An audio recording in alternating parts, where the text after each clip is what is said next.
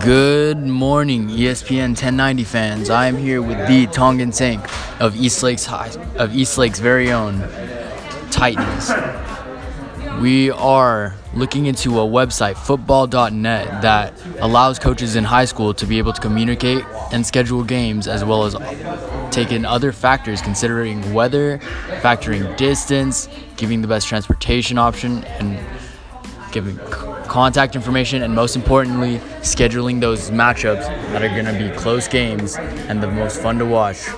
So tell me, Tongan Tank, what does the industry outlook look like? I gotta tell you, being an athlete out on that field, it's insane. I've seen some crazy matchups. I mean, stuff you would not believe. Let's go back and talk about a game I recently played in, back about a couple weeks ago. I can't remember precisely. It was Santiago versus East Lake High School.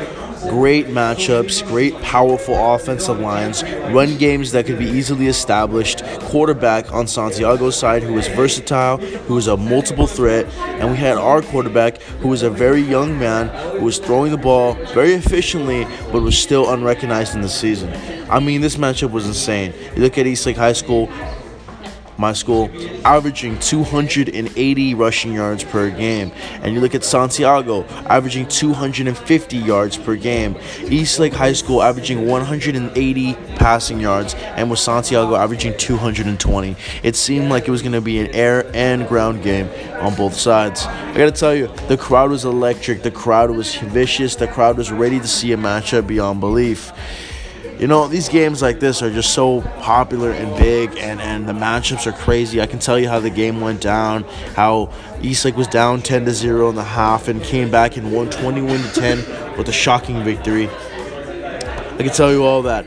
But there's been really interesting games throughout all of high school history. We look at the Modern Day and IMG game, how IMG took about a 9-hour trip to Modern Day to come play this team and to face them.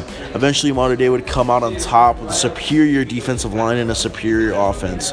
It just seems that these games are so electric, and in the air, people can definitely feel it. Our recent next game is coming up is Oaks Christian at